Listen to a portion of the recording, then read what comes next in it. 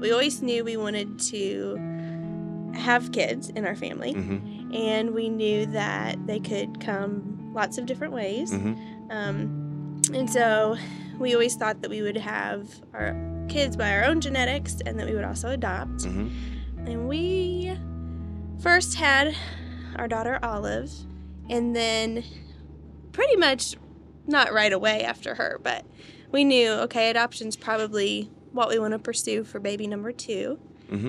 So we met with an adoption agency up in Indianapolis, and we remember that they were excited to have us, but they were pretty honest that if we wanted to bring home an infant, we could be waiting a long time unless we were willing to go international, and even then it would probably be an older child. So they were excited to tell us about another option called embryo adoption, where we would actually be matched with a family looking to make arrangements for embryos they were not going to use after going through IVF.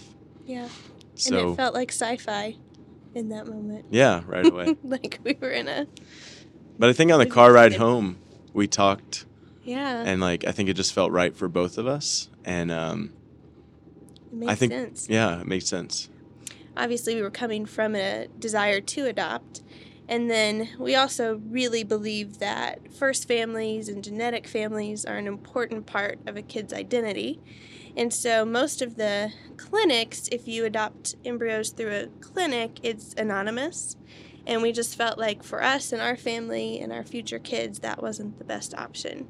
We wanted a connection to their first family and their genetic family. So we chose an adoption agency. Actually, they're in California. And we made a profile. And that was the second reason why we liked an adoption agency over a clinic. At most clinics, the adoptive parents choose the match, and in a adoption agency, the genetic family chooses. And we felt like that was important because they're theirs. They were theirs first, and they are the ones who should have that decision to choose whose then they become. And so our first match was 6 embryos, and over the course of a year... almost 2 years. Almost 2 years. We transferred those embryos. Part of the medical side that we didn't realize, I guess, was that we would shut down my natural system and we would rebuild it medically so that the doctors could control the timing. We had 6 embryos, so 5 transfers, and each of those transfers included every time shutting down my natural system and rebuilding it. We did match twice, as you were saying. Like our first match didn't result in any babies. But with both those families, we wanted the children that would come from them to be able to know their story completely and fully and have relationships with their genetic siblings if they wanted to. Right. So after that, we were kind of paused. Here we are. At that point, let's see, it was March 2017. And we had met very first with the adoption agency in June 2015. Yeah, so about 2 years in, still no baby. I'd say for us that was probably the darkest part. Yeah. We'd spent a lot of money and a lot of time and a lot of emotion on that match.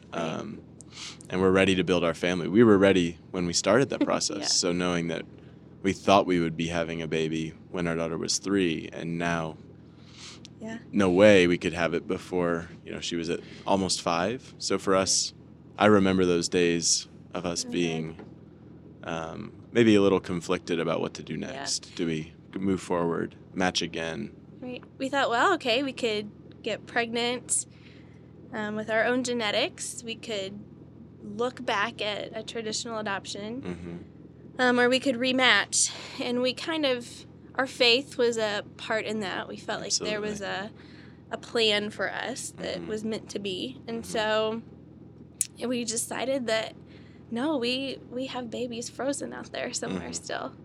And so we went into rematching, and then we got word that another family had our profile. Yeah. And I was remembering, do you remember that then they had additional questions. Yeah, they did. So you make a profile, and then their response was a few questions for us. Yeah. And the biggest one, I think, for them was, why are you adopting embryos when you're fertile? Yeah. It was like, oh, they love these embryos. Like, That's they care about them deeply, and they're making an important decision. So they chose us, and we accepted that match. And that was September. In the fall, the embryos 2017. The embryos were legally ours. So yeah, and then we'd done 5 transfers with no go, and we went into this first transfer with the new batch, and we were hopeful, and sure enough, it took right away, and we had a textbook pregnancy in terms of symptoms and signs and health. Yeah, and I think too sometimes we've heard people say like, "Oh, what you're doing is so great," and it is. We're excited about it and we love it, but really, the genetic parents are the heroes, and they're the ones that did something great, because had they decided to destroy their leftover embryos or That's right.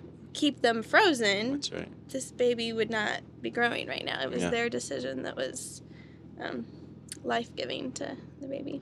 Yeah, it feels important to validate life at all levels. Yeah. For me. Yeah.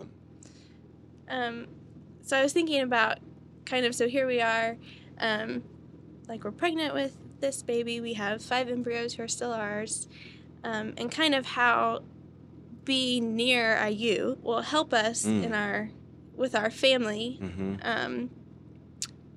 I think that first of all, we have lots of friends here in Bloomington and from IU who families look lots of different ways. Yeah. And so that's nice to, as we have a family that we all won't look alike. We all didn't join the family the same way. It's nice to be able to say, like, look, families look a lot of different ways. That's right. And then the couple who chose us, they're Vietnamese American, and so knowing that obviously we have contact with them and they'll play into the child's identity, but also knowing our kids can have friends who do look like them and who don't look like them, and we can have access to maybe some cultural things that if IU wasn't here, it might be harder to find those. Well, you have been amazing on this journey. Yeah, you have too. And I just love you so much. Aww, I love you. Proud that you're my wife and that you'll be the mother to our children.